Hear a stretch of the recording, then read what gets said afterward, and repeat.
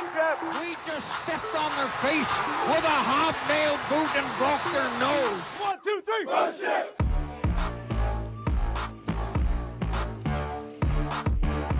Welcome to the Title Run Sports Podcast. I'm your host, Dave Bethay, and I am back after our 1 month off with a bone to pick.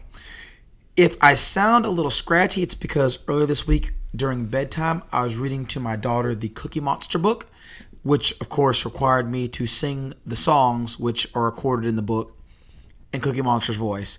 So that was 3 days ago, and my voice has not recovered between teaching, coaching, and that. So if I sound a little bit more like Tone Loc than normal, that's why. But today I am here to talk to you about a travesty that occurred on ESPN.com via an article by Bill Connelly, whom I love, where he talked about the 50 greatest defenses of all time in college football. And he went through the entire history of college football. He ranked the 2021 Georgia defense number 17, and I am here to tell you why that is an absolute travesty for a college football journalist. If you're new to the show, please make sure to like and subscribe on your podcasting platform. You can follow us on Facebook or Twitter. You can email us, titlerunsports@gmail.com. So like I said, Connelly is great. He's a numbers guy. He's one of the big drivers behind the SP Plus metric, which they developed at Football Outsiders probably 15 years ago. Great metric that we use a lot on this show. It's a very good indicator of how a team would perform on a neutral field against an opponent with all other factors being even. And it's one of the things that we use a lot, even in our own personal rankings here at Title Run Sports. So one of the things that's important to note when you look at the Bill Connelly article, and it's on ESPN Plus if you have that, is that he goes through the entire history of college football. So I cannot personally argue for or against the 59 Ole Miss team that allowed 1.9 points per game or the 39 UT team that allowed 1.3 points per game. I just know that no matter what the era is, those numbers are absurd, and those teams probably should be in the top 10. It's also interesting that one of the things he tracks is the progress of college football scoring over the entire history of college football, with the low being, I think it was 1933, with 11 points per game being the average score, and it peaking in 2016 at 30 points per game. And in between all those are some really good defenses between Georgia at 17, the team that's number one that we'll talk about later on. Teams that you'll know, like the 97 Michigan Wolverines that won the national championship. That was the Charles Woodson team. The 1991 Miami Hurricanes, and even 86 Oklahoma. Another championship team like the 92 Bama team that won it with Gene Stallings, and the Indomitian Sioux Cornhuskers of 09. Now here's the thing. Some of these teams I understand being in the top 10. For others, I don't see how they're objectively better than Georgia. So let me go ahead and read to you the top 20 rankings. We'll talk about why it's absolutely ludicrous for Georgia to be ranked as the sixth best defense of the last 13 years. Here we go. At number 20 is 1946 Notre Dame. UGA has three teams bunched together at 19, 18, and 17. The 2019 Dogs are at 19. The 2020 Dogs are at 18. The 2021 Dogs are at 17. 16 is the 2009 Nebraska Cornhuskers.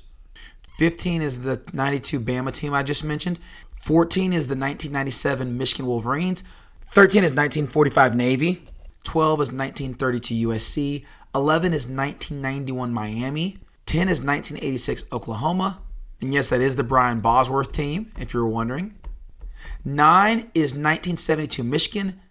8 is 2011 LSU. 7 is 2011 Alabama. 6 is 1939 Tennessee. That's the team that allowed 1.3 points per game, which is ludicrous. 5 is the 1965 Michigan State Spartans. 4 is 1959 LSU. 3 is 1959 Ole Miss. 2 is 2016 Alabama. And 1 is 2017 Alabama. And boy, do I have a lot to say about those two units. So that's the list. And as I said, they have Georgia ranked not only outside the top 10, they have them ranked as the sixth best unit of the last 13 years. And a few things that I think are important to consider as we try to compare across eras, which is always a really terrible idea in general. But a few things that I'm looking at when I make these comparisons. how hard was your schedule? And very simply, how many ranked teams did you play? Because that's something that we can objectively measure.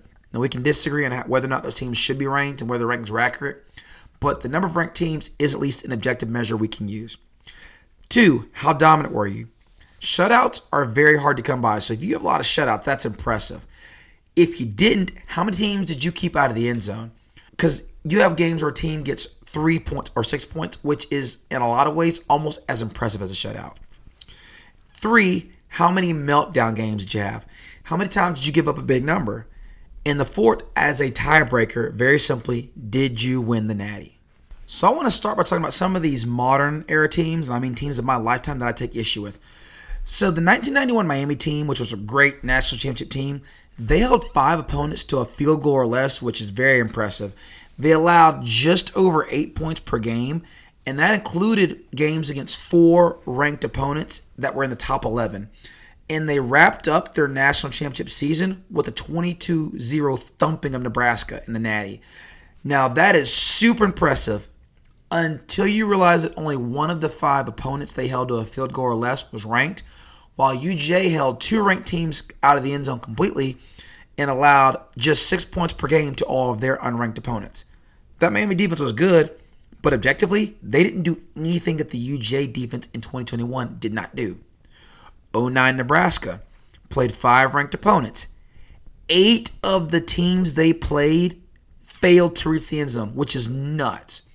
Overall, they went 10-4, but in 3 of those losses, they allowed 16 points or less, so their offense completely let them down.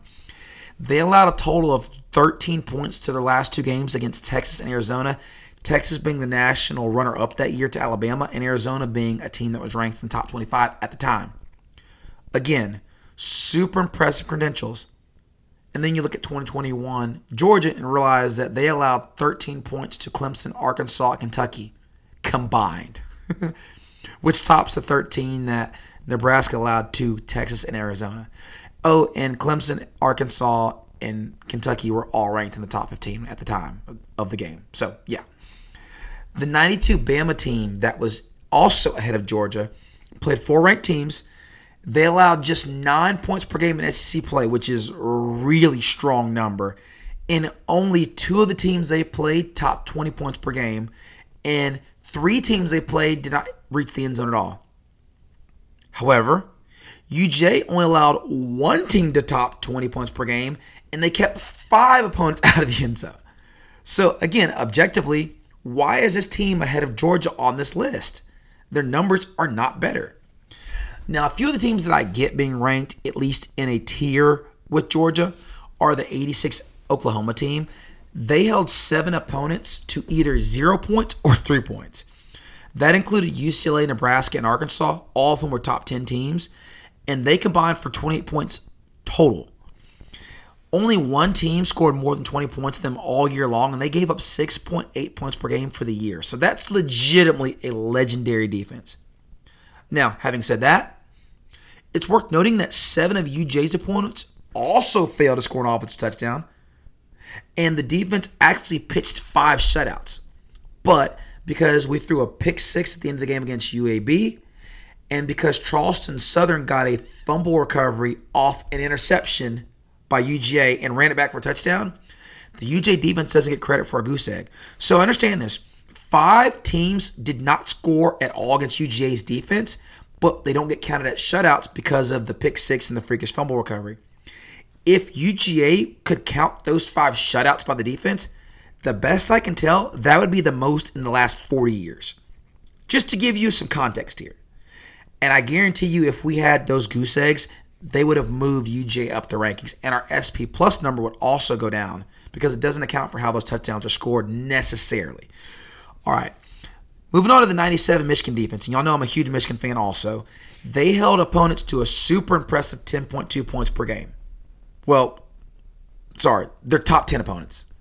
Their other opponents they held to 9.5 points per game total. Only 1 team broke the 20 points per game barrier against them, and 5 teams completely failed to reach the end zone against them. That's a defense that belongs in the top 10. Again, 10.2 points per game against 4 top 10 opponents is fantastic defense. Now, by comparison, UGA only allowed one team to score more than 18 points on them, and they gave up 14 points per game to 5 top 10 opponents. Not as good as Michigan's number, but they're playing in a much more offensively friendly era.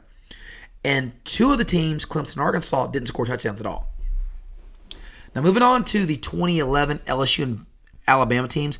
These are teams that I think are actually underranked on this list at 7 and 8. Those 2 defenses were unreal. The 2011 LSU defense, people don't realize they allowed 11.3 points per game, which is a good number, but they played 9 ranked teams. And their schedule included the Pac-12 champ Oregon, the Big East champ in West Virginia, back when West Virginia was still really good, and the national champion in Alabama, who they played twice. So 5 of the teams that LSU played failed to score a touchdown. 7 of the teams they played failed to break double digits, and only 4 teams all year topped 11 points.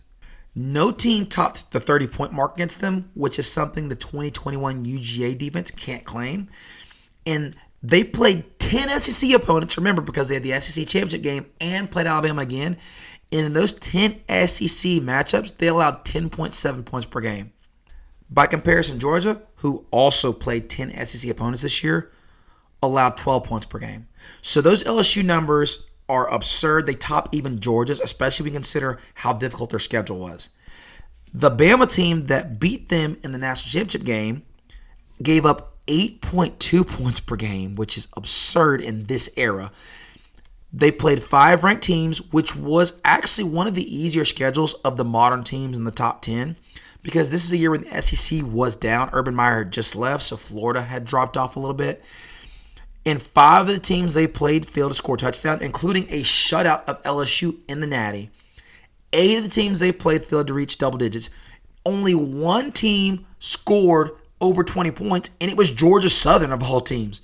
No one else all year scored more than 14 points in Alabama. And against 9 SEC opponents, they only allowed 7.6 points per game, which as far as I can tell is the best number on this entire list. So if there's any 2 modern defenses that have an argument to be above Georgia, it's these 2, and I really am questioning why they're not higher on the list. Now, circling back around to Georgia, one of the issues I had was with the 2021 defense not only being ranked low, but being lumped together with 2 other UJ defenses that were really pretty inferior to that defense. Now, by SP+, the 2020 and 2019 defenses were the top-ranked defenses in the country, and they were good units. But look at the differences. In 2019, Georgia had 6 ranked opponents. 9 teams scored double digits. They had 3 shutouts, which is the same as they had in 2021. 4 of the opponents didn't reach the end zone. That number was 5 this year. And they allowed 15.3 points per game in the SEC games, which is more than the 12 points per game they allowed to SEC teams this year. Again, good unit, but those numbers are nowhere close to what they put up this year. The 2020 team had some numbers that were kind of skewed by the fact that this was the COVID year and they didn't get any out-of-conference games. So you didn't have any of those cupcake teams to kind of bolster your defensive rating. So they actually gave up 20 points per game, but remember, that's against a pure SEC schedule plus Cincinnati. So they allowed 2 40-point games. 8 of the 10 opponents scored in double digits. The 2020 team had no shutouts. And again, I'm trying to figure out why is this team in the same tier with the 2021 unit, even though they did finish first in SP+, and it was a good unit. Their raw numbers do not even come close to comparing with the 2021 unit. As for the 2021 unit itself, they played 7 ranked opponents. 5 of their opponents did not reach the end zone at all. 7 of them did not score an offensive touchdown. 2 top 10 teams were completely kept out of the end zone. Only 1 opponent scored more than 20 points. No one else scored more than 18, and they held 10 SEC opponents to an average of 12 points per game. If you take out the second quarter against Alabama, this defense probably gets pushed up the rankings. But the issue I have with that is that the 2016 and 2017 Alabama units that are ranked 1 and 2 had some really bad tape also. Let's talk about them real quickly as we wrap up. The 2016 Bama team that's ranked second all-time allowed 13 points per game, played 10 ranked opponents, which is absurd. 6 of their 15 opponents did not score a touchdown, which is, again, really, really good, especially because 2016 is the highest scoring year in college football history. In their 9 SEC games, they allowed 15 points per game, and they lost the Natty, giving up 35 points to Clemson, in addition to giving up 30 to Arkansas and 43 to Ole Miss earlier in the year in wins. So again, I get it's the highest scoring college football season ever, but it's only about 2 points per game higher than 2021. And if this is a historic defense, how do you justify 3 different games where you gave up 30 points and 1 where you gave up 40? I'm sorry, but that disqualifies you. In addition to the tiebreaker I mentioned earlier, they lost the Natty because their defense couldn't get Clemson off the field with a chance to win the game. They stopped Clemson at the end of the game. They're national champions. By comparison, 2021 Georgia, with the game on the line, gets a pick 6 to seal the game and put Alabama to sleep. Bill Connolly may be one of my journalistic role models, but he is dead wrong on this one. Bama being number 2 on this list is ridiculous. Now, what about the 2017 unit? That unit's got a better case with an SP plus of 5.6, which is just out of this world absurd. I think that's the lowest one I've ever seen for a complete season. Most years, the number 1 defense has an SP plus of 8 to 10. So for them to have one that was 5 is absurd. But that season, they allowed 11.9 points per game. 5 opponents failed to score a touchdown. They played 6 ranked teams if you count FSU's preseason ranking, because FSU ended up being not very good that year. But that team allowed 4 opponents to score 20-plus points per game. They allowed 12.1 points per game against SEC opponents. And I'm looking at this defense saying, this is a great defense, but is this even better than their 2011 defense, who gave up 8 points per game, held SEC opponents to 7.6 points per game, and only allowed 1 team to score over 20? This is not the best college football defense ever. How do we get there? So my issue overall is that if you are going to put 2016 Alabama and 2017 Alabama in the top 10, there is no objective argument for leaving out a UJ defense that was easily as good, if not better, than both those units. If you want to put 2011 LSU and Alabama over them, I understand. We can have that discussion. But the Nebraska, Oklahoma, Alabama defenses of the 90s and 80s and 2000 aughts have no business in the discussion with this Georgia defense, especially when you factor in the championship and the draft picks, 5 first-round draft picks off the same unit. This isn't even a discussion. So I know y'all waited a long time to hear me come back, and I'm back with a fire. And if you enjoy this, please make sure you share it with all of your UJ friends, and know that we'll be back in the next 2 weeks with a UJ season preview, where we'll be dropping more hot fire like this that you can't get anywhere else. This has been Dave Bethay for the Title Run Sports Podcast. That's it for today. Thank you for listening.